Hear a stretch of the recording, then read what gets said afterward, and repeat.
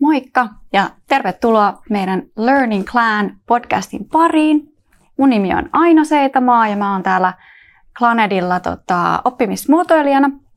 Ja tosiaan tämän podcastin tarkoituksena on jakaa vinkkejä verkko-oppimiseen liittyen.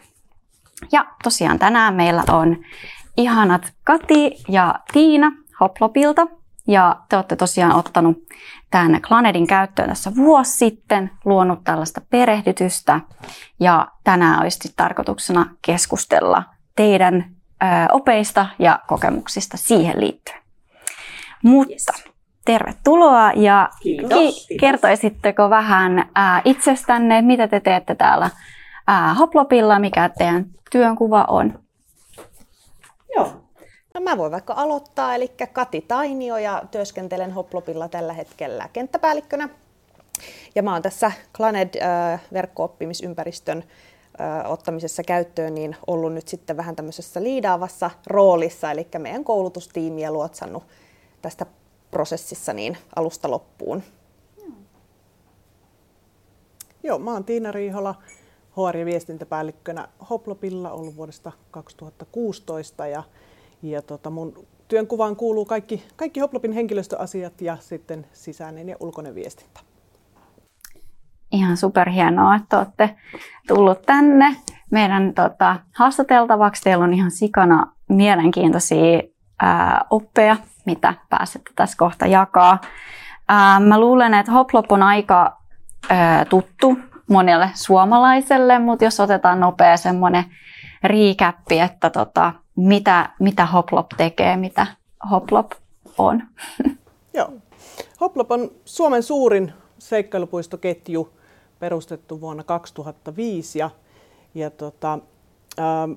meillä on 16 puistoa ympäri Suomen ja meidän tavoite on tuoda iloa ja riemua lapsiperheiden arkeen ja tehdä siitä heidän elämästä helpompaa ja hauskempaa.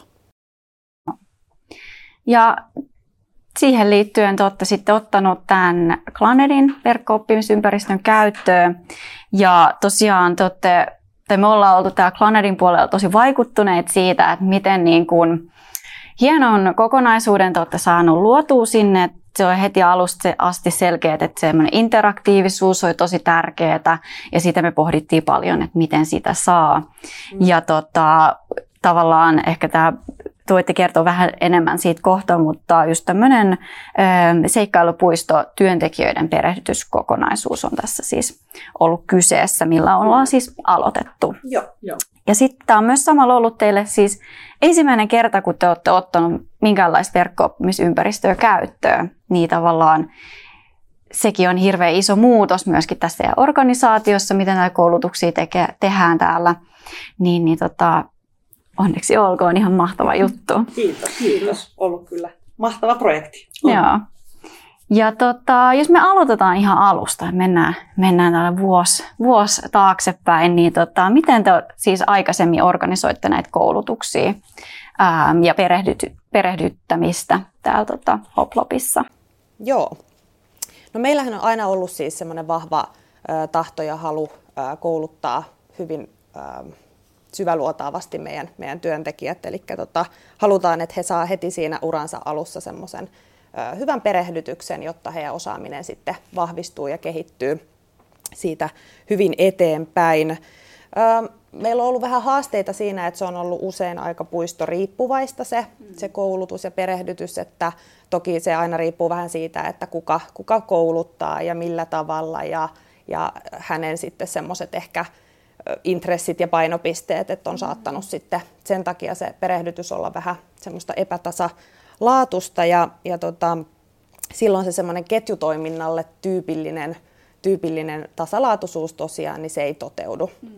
Ja sitä ollaan paljon pohdittu ja meillä on ollut kaiken näköisiä materiaaleja ja systeemejä tässä vuosien varrella, että me on aloitettu hyvin pitkälti semmoisista aika suppeista, checklista-tyyppisistä perehdytysmateriaaleista. Sen jälkeen lähdettiin sitten vähän toiseen ääripäähän. Yhtäkkiä olikin paljon tietoa, tehtiin erilaisia manuaaleja meidän operaatioista ja toimintatavoista. Ja sitten huomattiin, että nyt on paljon tietoa jaettavana, mutta sitä on itse asiassa sit ehkä vähän liikaakin ja se on sit aika raskas paketti sellaiselle uudelle työntekijälle. Niin sitten ruvettiin miettiä, että nyt meillä on hyvä materiaali, mutta se pitäisi saada vähän työntekijäystävällisempään muotoon. Niin sitten mietittiin, että nykynuorisolle toi digi ja laitteiden käyttäminen on tuttua, niin sitten päädyttiin, että eiköhän viedä nyt sitten digitaaliseen muotoon sitä materiaalia heille sopivaa. Ja noi oli siis fyysisesti siis niinku papereita tai jotain sellaista, jotka on ollut sit siellä puistossa tai jotain, ja sit niitä on niinku käyty siinä sit niinku läpi. Luettutettu. Joo, ja meidän konsepti on hyvin laaja, kun siinä on niin monta eri osa-aluetta siinä meidän palvelussa, kun on se kassatyö, sitten on ravintolapalvelut, sitten on vielä synttäreiden ohjaaminen ja erilaiset tapahtumat ja yritys- ja ryhmätilaisuudet, niin se ihan jo se perusperehdytyskokonaisuus on aika laaja. Joo. Ja te olette nytkin laittanut noin niin kuin omiin kokonaisuuksiin siellä Clanedissa, että niitä käydään sitten niin kuin järjestyksessä siellä läpi. Kyllä. Joo. No mitkä oli sitten tärkeimmät tavoitteet tässä niin kuin uuden verkko-oppimisympäristön niin kuin launchaamisessa ja tämän niin kuin koulutuksen kannalta sitten? Joo. No se ihan ensimmäinen, mitä me lähdettiin miettimään, että miten se olisi niin kuin helpompi ja hauskempi ja vaikuttavampi se perehdytys sille työntekijälle itselleen. Ja sitten tietysti toi tasalaatuisuus oli myös se tärkeä siinä, minkä Kati tuossa jo mainitsikin. Ja sitten totta kai kulut on noussut kaikissa yrityksissä nyt tänä aikana varsinkin, niin se kustannukset on tietysti se yksi asia, mitä siinä myös mietittiin. Ja sitten sitä, että se työntekijä olisi niin kuin, valmiimpi siihen, kun meillä on paljon sitä niin kuin käytännön ohjausta ja perehdytystä, että se työntekijä olisi sitten, kun hän on käynyt jo verkko-oppimisympäristössä tiettyjä asioita läpi, niin hän on niin kuin valmiimpi sit siihen käytännön perehdytykseen. Ja sit siinä voidaan keskittyä enemmän siihen itse työn tekemiseen, eikä siihen niin kuin teoriaosuuteen. Niin se oli yksi. Joo, toihan on hyvä pointti, että miten tämä perehdytysprosessi nyt sit niinku etenee tämän Clanedin ja tämän niinku fyysisen maailman niinku välillä sitten, että miten se näkyy. Joo. Haluaisi Kati kertoa? Joo. Se oli ihan semmoinen niin kuin ensimmäisiä juttuja tietenkin, mitä meidän piti pohtia, että kun se meidän työ on hyvin paljon sitä käytännön tekemistä siellä puistolla, että se on tosi tärkeää, että sitäkin tuetaan, mutta myös sitten tämä pointti, minkä Tiina toi, että me haluttaisiin, että se olisi valmiimpi siihen käytännön koulutukseen. Ja tosiaan Hoplop Akatemia on nyt tämä meidän oppimisympäristö sitten laajemmalta käsitteeltään, ja se alkaa sillä tosiaan, että se työntekijä tekee siellä kyseisen palvelualueen, esimerkiksi vaikka tämä kassa- ja asiakaspalvelu, niin hän tekee siellä Hoplop Akatemiassa tällaisen lyhyen kurssin sitten niistä teorioista. Ja seuraava vaihe on sitten se, että hän menee sinne käytännön koulutukseen ja yhdessä kouluttajan kanssa käy sitten tiettyjä asioita läpi. Ja sitten kun se on käyty, niin sitten palataan vielä sen verran sinne akatemiaan, että tämä työntekijä pääsee siellä sitten tekemään tämmöisen vähän niin kuin kertaustehtävän. Me ollaan sinne tehty muutamia semmoisia vielä kertaavia interaktiivisia tehtäviä, että varmistutaan sitten siitä, että ne tietyt asiat on oikeasti oppija sitten oppinut ja sisäistänyt. Kyllä, ja tuo osaamisen varmistaminen oli meillä myös yksi tärkeä tavoite tässä projektissa, ja myös se niin kuin seuranta, että mitä tälle työntekijälle on jo perehdytetty. Ja nyt kun se on siellä digitaalisesti, niin se on helpottanut kyllä meidän niin kuin esihenkilöiden ja perehdyttäjien työtä. Joo, toi on kyllä tosi tärkeä pointti kanssa. Voin kuvitella, että siinä aikaisemmassa mallissa niin sitä ei ole pystynyt niin kuin seuraamaan melkein ollenkaan, tai sitten se on ainakin ollut aika niin kuin hankalaa tai näin. Ja sitten varmaan se niin kuin puistolla, että niin, kyllä. Perehdytyslomakkeet. Aivan, joo. Joo, ja sitten tuossa tuli just mieleen, puhuttiin kanssa silloin, kun me aloitettiin just teidän kanssa, että teillä on tämmöinen, tässä koulutuspiireissä puhutaan niin kuin sulautuvasta oppimisesta, että tavallaan että se on niin kuin yhdistyy just se käytännön tekeminen ja sitten tämä verkossa tapahtuva oppiminen. Ja itse asiassa ehkä teillä voidaan puhua tällaista käänteisestä oppimisesta, että se just niin kuin etukäteen valmistautuu ja tulee sitten sinne paikan päälle niillä tiedoilla, mitä hän on siellä saanut. No, jos puhutaan vielä, olisi kiva mennä noihin että palautteisiin tai tuloksiin, mutta puhutaan vielä vähän tästä prosessista, koska sekin on niin kuin hirveän tärkeä. Ja tietysti kun tämä on iso muutos ollut myöskin teillä, niin kuin teidän tiimissä erityisesti, mutta varmaan ihan koko niin kuin organisaation niin kuin laajuinen, niin minkälainen prosessi tämä on ollut tämän niin kuin koulutuksen tekemisessä? Et milloin te aloititte? Et se oli siis about vuosi sitten. Ja mitä siinä on niin kuin tapahtunut tässä välissä? Joo, eli projekti alkoi 2022 lokakuussa. Ja sitten me alettiin miettiä sitä tiimiä, että kuka olisi oikea, ketkä henkilöt olisi oikeat tähän tiimiin. Ja meitä on ollut sitten tässä tiimissä minä ja Kati ja sitten kaksi meidän puiston esihenkilöä. Ja me ollaan sitten suunniteltu ja toteutettu nämä sisällöt. Ja sitten tosiaan Ainon kanssa käytiin pidettiin tämmöisiä työpajoja ja ne oli mun mielestä tosi hyviä, että me saatiin siinä niinku konkreettisia neuvoja ja ohjeita ja etenkin ehkä se, niinku, että saatiin sitä varmistusta meille ja meidän tiimille, että okei, me tehdään oikeita asioita, me mennään oikeaan suuntaan. Et kun se tietenkin alkuun tuntuu, että se on semmoinen kauhea möykky, että mistä tästä niinku aloittaa, että sitten aina vähän niinku potkit meitä silleen lempeästi oikeaan suuntaan, niin se oli ihanaa. Ja. No miten te lähditte sitä sisältöä tuottamaan tai miten te niin kuin, valmistauduitte siihen tietyllä tapaa? Et mitkä olivat ne ensimmäiset asiat, mitä siinä piti vähän niin kuin päättää? No meillä varmaan se itse niin kuin, runko oli aika selkeä, koska se me oltiin suunniteltu jo vuosia aikaisemmin, että se menee nimenomaan tälleen moduuleittain nämä eri osa-alueet. Mutta nyt, mikä tuli nyt ehkä meille uutena ja mikä oli myös näiden niin kuin työpajojen niin kuin anti, että me lähdettiin pohtimaan niitä oppimisalueen sisältöjä tosi paljon sieltä tavoitteiden niin kuin näkökulmasta ja tosi semmoisista niin kuin konkreettisista tavoitteista. Ja että mitä me halutaan, että se oppija osaa, kun hän on käynyt tämän perehdytyksen läpi. Ja ihan tämmöisiä niin kuin tosi yksinkertaisia esimerkiksi, että työntekijä osaa kertoa, mitä hänen työasuun kuuluu. Mutta ne oli niin kuin hyvin konkreettisia ne meidän tavoitteet, mitä me mietittiin. Joo. Että se tavallaan sit ohjasi sitä prosessia sit siinä, että mitä sisältöä otetaan mukaan, kun just sanoit siitä, että sitä sisältöä asiaa oli niin paljon, niin kyllä. Sitten tavallaan ne niin kuin ohjaa sitä. Joo, että sitä me pohdittiin paljon, että miten me rajataan sitä tiedon määrää, että mikä se tieto on, mikä työntekijällä pitää olla nyt tässä kohtaa. Toi on tosi hyvä pointti, koska usein perehdytyksessä tavallaan vähän niin kuin dumpataan vaan se kaikki tieto ja ollaan silleen, no niin nyt matkaa siitä. Mutta ei tavallaan mietitä sitä niin kuin kokemusta, niin kuin sitä pitkäaikaista kokemusta tietyllä tapaa, että se ekaan päivän, mitä sun silloin pitää tietää, mitä sun pitää tietää viikon päästä tai näin. Että tavallaan musta tuntuu, että te saitte sen niin kuin tosi hyvin siinä mietittyä. Ja toinen, mikä mulle tuli just mieleen, mikä teillä oli aika hyvä, oli just se, että teillä oli tosi selkeä tämä teidän kohderyhmä. Tai aika selkeä. Että te mietitte, että näähän on niin kuin nuoria henkilöitä. Usein eikö he ole niin kuin, ensimmäisessä työssään niin kuin, tai ensimmäisissä. Ja meillä on myös harjoittelijoita paljon. Joo. Mitä siitä tuleeko mieleen jotain tällaisia oivalluksia just vaikka siihen sisältöön liittyen, että mitä te vähän niin kuin piditte mielessä sit tähän niin kuin kohderyhmään liittyen, että mikä olisi niin kuin tärkeää sisältöä heille?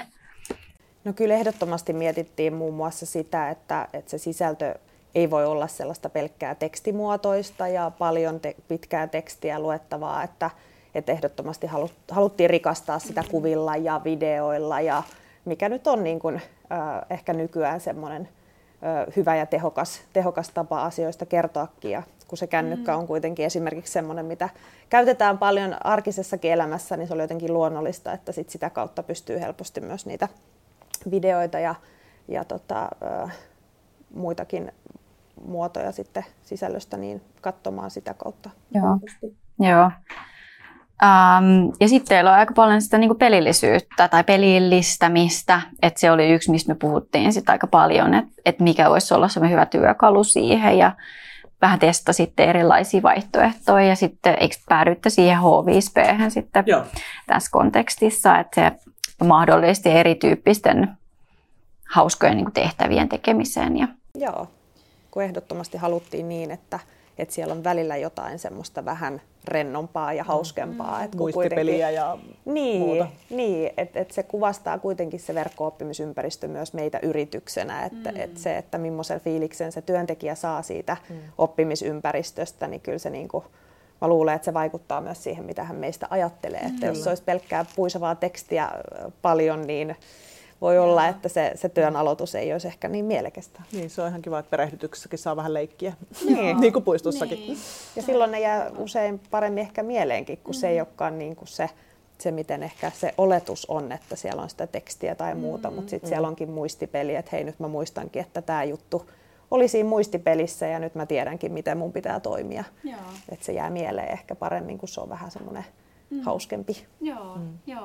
Ja sitten meillä oli myös, sitten kun me oltiin aina saatu se yksi niin kuin moduuli valmiiksi, yksi palveluosa-alue, niin sitten meillä oli vielä testiryhmä sitten, jossa oli enemmän esihenkilöitä mukana ja heiltä me saatiin tosi hyvää inputtia sit siihen, että mitä ne on ne yleisimmät kysymykset, mitä työntekijöiltä tulee tai mitä he ei tiedä. Niin sitten me sen pohjalta sitten muokattiin vielä niitä sisältöjä ennen kuin sitten julkaistiin koko perehdytys. Joo, mun mielestä toi on myös tosi tärkeää hyödyntää sitä niin kuin ympärillä olevaa yhteisöä ja työntekijöitä ja myöskin auttaa näitä esihenkilöitä pääsee vähän siis toisaalta niin kuin mukaan tähän uuteen kokonaisuuteen ja niin kuin käyttöön, mitä te olette tässä niin kuin, tehnyt ja näin. Ja sitten toisaalta teille kanssa, että jossain vaiheessa kuitenkin tulee se väsy, että on niin kuin, työstänyt sitä sisältöä ja se alkaa jo, sanoitte, niin kuin vilisee silmissä silleen, että ei saa enää jotenkin selvää siitä omasta tekemisestä, niin sitten se palautehan on siinä sitten tosi tärkeää. Ja mun mielestä toi on myös tosi hyvä vinkki sitten kenet tahansa, joka lähtee tällaista kokonaisuutta tekemään, on se, että pyytää sieltä sisältä, siis niin kuin sisäisesti sitä palautetta. Kyllä. Ehdottomasti ja eri niin kuin rooleistakin, että kun sitä kuitenkin katsotaan eri näkövinkkeleistä, että se esihenkilö katsoo eri ja sitten se työntekijä eri, niin sitten se on hyvä käyttää tällaista testiryhmää kyllä, että paljon itse asiassa otettiinkin vinkkejä vastaan ja muokattiin sit sitä sisältöä sen mukaan ja tuli sieltä muutamassa kohdassa semmoisiakin, että tuli itselle vähän semmoinen jopa, että aivan, että tämä on melkein kokonaan unohdettu asia, että sitten heiltä tuli niinku tosi hyvää inputtia kyllä siihen. Joo, ja he oli niinku myös tosi innoissaan tästä projektista, mikä oli niinku tosi kiva. Joo. No milloin te laitatte tämän sitten liveksi niin sanotusti? Kesäkuussa, joo. Ja tavallaan nyt me edetään elokuuta, niin tässä ei ole hirveästi aikaa tietenkään mennyt, että olisi niinku suuria niinku palautteita tai tällaista, mutta jotain kommentteja kuitenkin olette varmaan kuullut sieltä kentältä, niin mitä sieltä on tullut tällaisia ajatuksia tähän liittyen sitten, että miten tämä on niinku käytännössä sitten toteutunut ja näin? Joo. No ainakin yksi hyvä palaute, mitä on tullut, mikä oli toki meidän yksi tavoitekin, että siitä perehdytys niin kuin kokonaisuudesta tulisi semmoinen selkeämpi. Niin nyt se, että miten me saatiin rakennettua se tämän akatemian ja sitten sen käytännön koulutuksen niin kuin kautta selkeäksi, niin siitä on kyllä puistot antanut paljon positiivista palautetta. Että se on nyt kiva niin kuin lähteä perehdyttää, kun tietää täsmälleen, että hei, miten tämä menee ja missä vaiheessa tehdään mitäkin ja sanotaan vähän niin kuin mitäkin.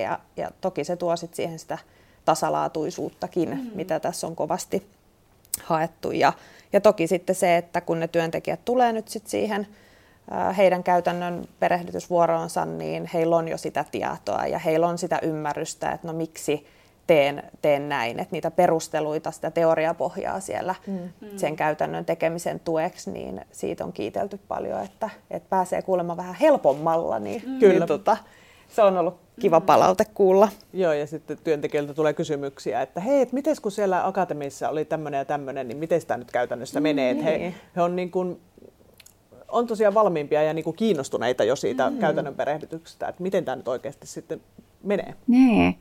Ei malta niin odottaa silleen, että pääsee siihen.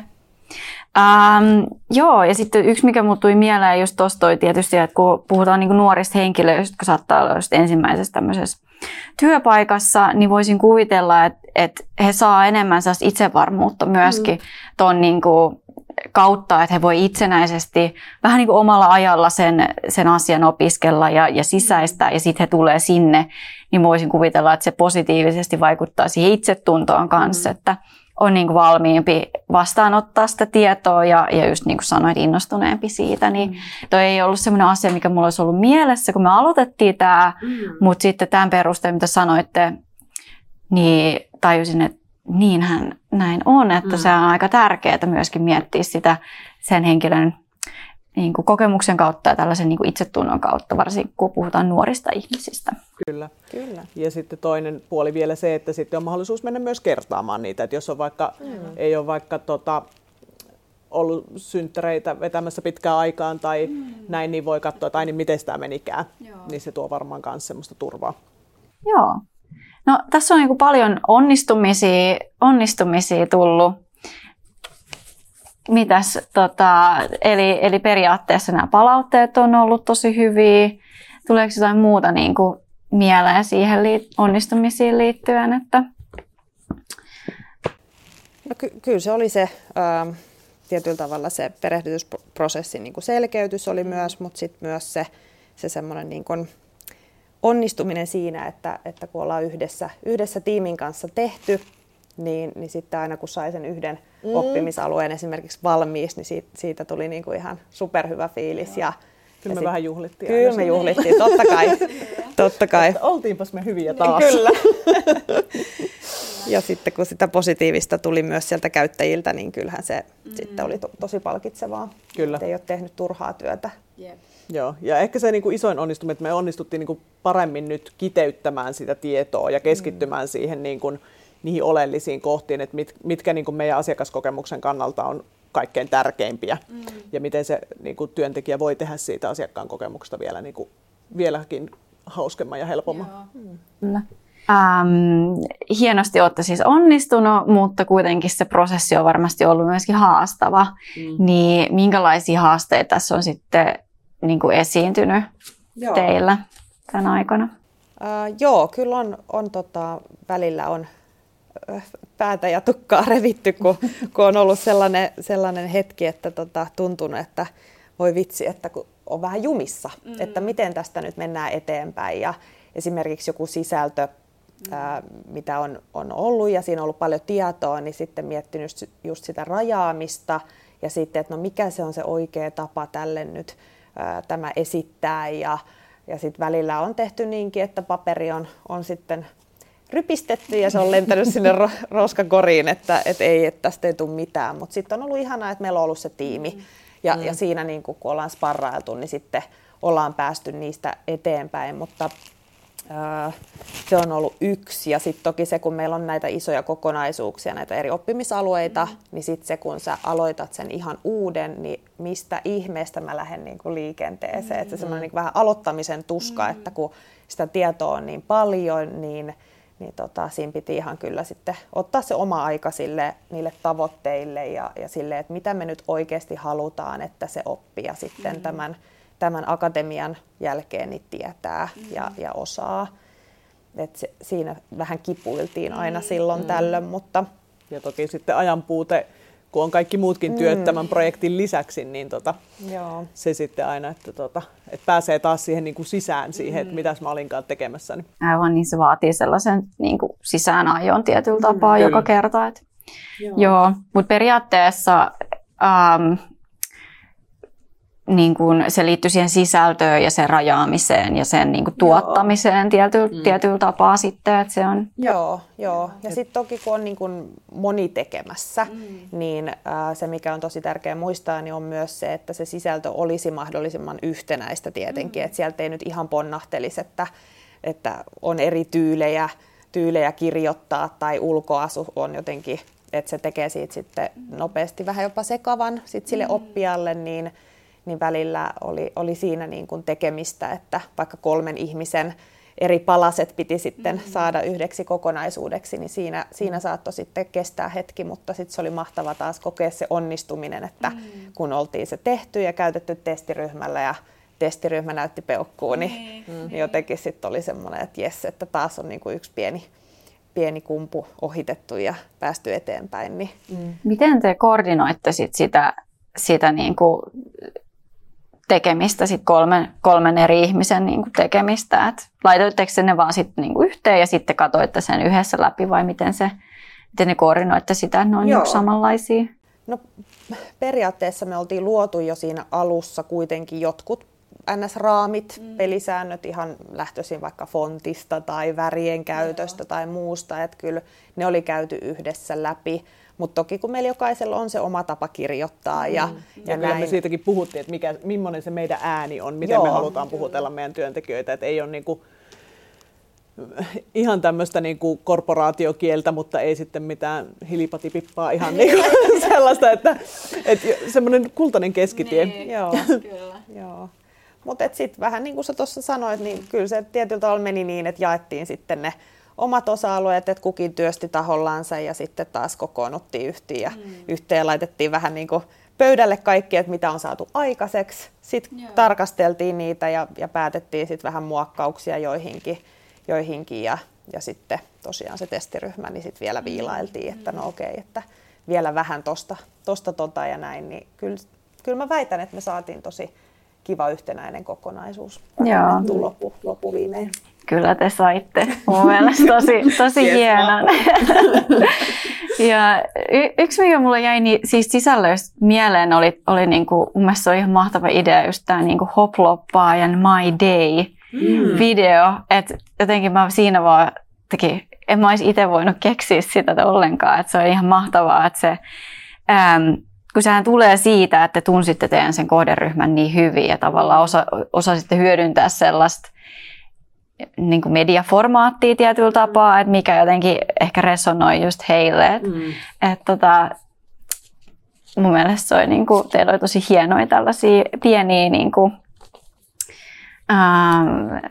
timantteja siellä, jotka mun mielestä teki siitä niin kuin tosi kivan. Ja sitten sen lisäksi tietysti kaikki nämä niin kuin pelillistämiselementit, jotka siellä oli ja teki sitä niin kuin vaihtelevuutta ja näin.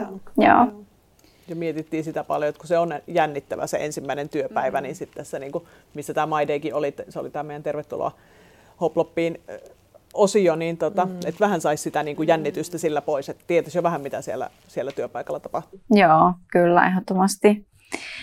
No sitten tietysti mikä on tärkeää on tämmöinen, puhutaan vaikuttavuudesta, eli kuitenkin tällaisen niin kuin alustan käyttöönotto on niin kuin iso rahallinen investointi, kuitenkin puoli vuotta työskentelitte sen eteen, että saitte nämä sisällöt, niin, ja se on oikeastaan usein sellainen mun kokemuksen mukaan, joka yritykset usein unohtuu, että se on niinku kiva saada se asia niinku tehtyä ja sitten laitetaan se kaappiin ja unohdetaan se sinne.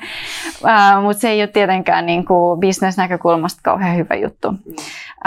Mutta jos miettii tätä teidän käyttötarkoitusta just tässä niinku perehdyttämistä, niin missä asioissa tätä niinku vaikuttavuutta voisi mittaa tai olette ajatellut esimerkiksi mittaa? No tietenkin meillä on kysely tästä perehdytyksestä, että kuinka tyytyväisiä työntekijät on siihen ollut. Ja sitten kysytään myös näiltä perehdyttäjiltä, että kuinka hyvin se verkko-oppimisympäristö palvelee sitä heidän perehdytystyötä siellä. Ja totta kai sitten vertaillaan kustannuksia, koulutustuntien määrää ennen verkkoympäristön käyttöönottoa ja sen jälkeen. Ja sitten tietysti ihan niin kuin meidän asiakastyytyväisyys on semmoinen mittari, mitä voidaan seurata. Kyllä, joo. Mutta toki tässä ollaan aika vähän aikaa vielä vasta työskennelty sen valmiin tuotoksen kanssa, että tässä koko ajan vähän niin kuin vielä opitaan ja oppimiskokemus jatkuu ja kerätään sitä palautetta ja dataa. Että saadaan tarpeeksi ihmisiä sinne niin kuin käymään sen, että sitä voi niin kuin ylipäänsä edes vertailla. No kyllä, ja tavoitteena tehdä sitten tietysti lisää sisältöjä myös sinne, tämmöisiä syventävää myynnin koulutusta tai sitten niin kuin vuoropäälliköille suunnattua koulutusta. Joo.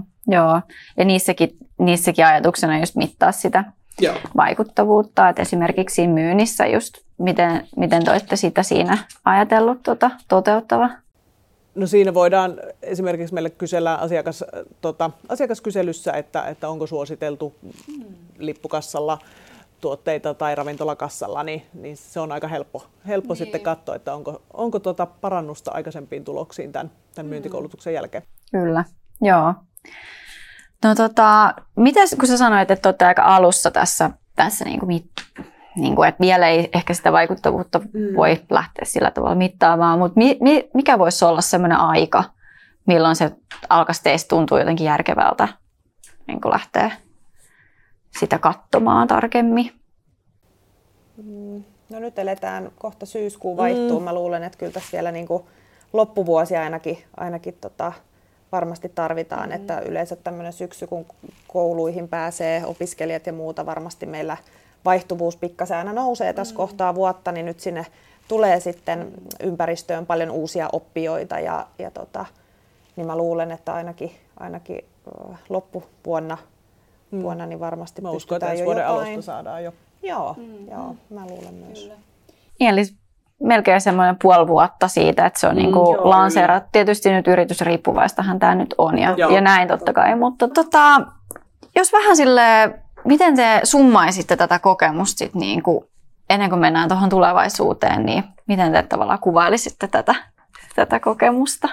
Koko kokemusta. Siis tämähän on ollut ihan mahtava kokemus. Tässä on oppinut itsekin tosi paljon uutta ja totta kai sellainen yksi, mikä on ollut mahtavaa, niin ollaan niin kuin onnistuttu tiiminä. Niin se on jäänyt tästä kyllä kokonaisuudesta mieleen, että ei meillä hirveästi semmoista niin kuin, teoriaa oppimismuotoilusta esimerkiksi ollut tämän projektin alussa, että sitä kautta tietenkin ollaan mun mielestä kehitytty ihan ketjutasolla siinä, että meillä on semmoista niin kuin osaamista nyt sitten siltäkin alueelta.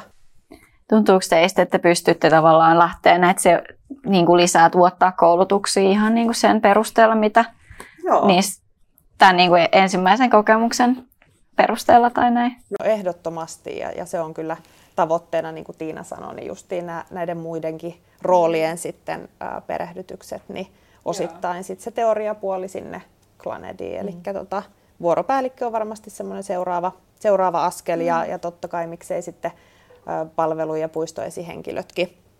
Ja toki sitten jos meillä vaikka lanseerataan uusia palveluita tai kehitetään, niin toki sitä on helppo sitten hyödyntää sellaisessakin, että tehdään sitten periaatteessa tutusta aiheesta, vaikka synttäreistä, mutta sitten jos tulee uusia toimintatapoja, niin akatemian kautta on varmasti hyvä sitten lanseerata tällaisia muutoksiakin, että toimii myös sellaisessa. Ja sitten pääsee seuraamaan sitä, että ketä se on tavallaan tavoittanut esimerkiksi, ja että sitä voi niinku hyödyntää tällaisessa ihan niin kuin kouluttamisessa, mutta myöskin tietyllä tapaa ehkä tiedottamisessa. Silleen, niin kuin, no mitäs, niin kuin, jos vähän mietitään nyt tällaista henkilöä, joka lähtee nyt siihen tuottamista tällaiseen verkko-oppimisympäristöön, ja hän on ihan siinä niin kuin ensimmäisessä askeleessa tai aloituspisteessä, niin mitä vinkkejä antaisitte? No, mahdollisimman aikaisessa vaiheessa kannattaa kerätä ympärilleen hyvä tiimi, mahdollisimman monesta yksiköstä ja eri rooleista ihmisiä siihen tiimiin mukaan. Niin ei tarvitse sitten yksin rimpuilla sen asian kanssa. Ja siellä on erilaisia näkökulmia ja ideoita, mitä pystyy vaihtaa. Ja teillä oli siis 4 henkilöä tässä teidän prokkiksessa, eikö ollut? Joo, ja sitten siinä testiryhmässä oli sitten vielä enemmän. Joo, kyllä. Tuntuuko se siltä, että se 4 henkilöä oli niin tarpeeksi vai olisiko se tarvinnut vielä jonkun siihen mukaan? Niin kuin. No olisi tämä varmaan valmistunut nopeammin, jos meillä olisi ollut enemmän. Että sitten tietenkin se sisällön tuottaminen vei paljon aikaa, mutta sitten taas toisaalta ehkä se koordinointi oli helppoa, kun meitä oli vaan se 4. Joo, kyllä. Ja sitten toki mitä enemmän sitten olisi ollut erilaista sisältöä itsenäisesti tuotettu, niin se tuo sitten taas siihen yhtenäiseen linjaan haasteita. Et mä luulen, että meillä oli oikein kompakti ja hyvä tiimi tässä tekemässä. Kyllä. Ja sitten ehkä toinen vinkki, että asettaa ne selkeät tavoitteet sille koko projektille ja sitten niille eri osa-alueille siellä. Oppimistavoitteet. Just niin. Joo. Ja just se, että pitää ne oikeasti mielessä, että sit kun tulee se pieni jumi tai haasteellinen hetki, niin että hei, palataan nyt niihin, että mitä me nyt oikeasti haluttiin tällä ja mikä se tavoite oli. Että huomasi välillä, että kipuili ja sitten me taas niinku oivallettiin se, että ei hitsi, että nyt se tavoite taas kirkkaammin mieleen, niin sieltä se ratkaisu sitten niinku yleensä syntyy, että niin totta, että näinhän me tää tehdäänkin. Kyllä, ja rohkeasti vaan aloittaa jostain, tekee jotain. Ja sitten testauttaa ja kysyy työkaverilta tai siltä tiimiltä, että hei, miltä tämä näyttää, onko tämä sun mielestä hyvä, onko tässä oleelliset asiat. Joo. Koska sitten sitä pystyy hioa ja muokkaa sitten sen pohjalta. Joo. Mun mielestä ne on tosi hyviä. Just me puhutaan niinku iteratiivisesta muotoilusta, että tavallaan että sä teet just jonkun version, niin se on se ensimmäinen versio, ja sitten sä voit sitä muokkaa sitten. Mutta sitten se on ihan totta, että helposti sitä niinku lähtee sit sellaiselle sivutielle ja yhtäkkiä sit huomaa, että sä oot siellä metsän keskellä ja sä et niinku ymmärrä yhtään, että missä se niinku tie oikeastaan menee enää siinä vaiheessa, niin kyllä musta on ollut mielenkiintoista just jutella monia asiakkaiden kanssa ja he aina sanoo tätä samaa, että ne tavoitteet on, siis, että niillä on ihan hirveän iso rooli siinä, että se asia pysyy, se punainen lanka pysyy siellä ja sit siinä sun työskentelyssä. Että se on oikeastaan, se on sun työskentelyn ehkä tärkein semmoinen väline, mitä sä sitten käytät siinä. No, kyllä. Tuleeko mieleen mitään muuta, mitä haluaisi sanoa vinkkejä tai haluaisi vielä lisätä tähän loppuun? No, en tiedä. Ei oikeastaan muuta kuin tietenkin iso kiitos sekä Aino sulle kaikista opeista, että tietenkin omalle tiimille. Että jotenkin se on, kun itsekin motivoituu siitä, että toiset onnistuu, niin se oli jotenkin myös ihana nähdä tässä tiimissä, että juhlittiin sitä toisenkin onnistumista. Että kun oli hienoa sisältöä tehty tai oivalluksia tuli, niin sitä lyötiin kyllä ylävitosia ja haleja ja muita. Että se on ehkä parasta kyllä tällaisessa projektissa, että ehkä rohkeasti vaan. Just niin, rohkeasti vaan tekemään. Niin. Kyllä. Yes. Hei, kiitos tosi paljon. Oli suuri ilo keskustella teidän kanssa ja mä uskon, että monet henkilöt saa tästä haastattelusta tosi paljon irti siihen omaan tekemiseen ja se on ihanaa, että pääsitte jakamaan teidän vinkkejä ja oivalluksia meidän kanssa ja meidän kuulijoiden kanssa. Kiitos. Tämä oli meillekin hyödyllistä vähän niin kuin summata tämä projekti tässä vielä yhdessä. Niin Kyllä, oli tosi kiva. Muistella ja tästä sitten vaan kohti uusia sisältöjen tekemisiä ja hyviä onnistumisia. Kyllä. Yes. Kiitos. Kiitos. Kiitos.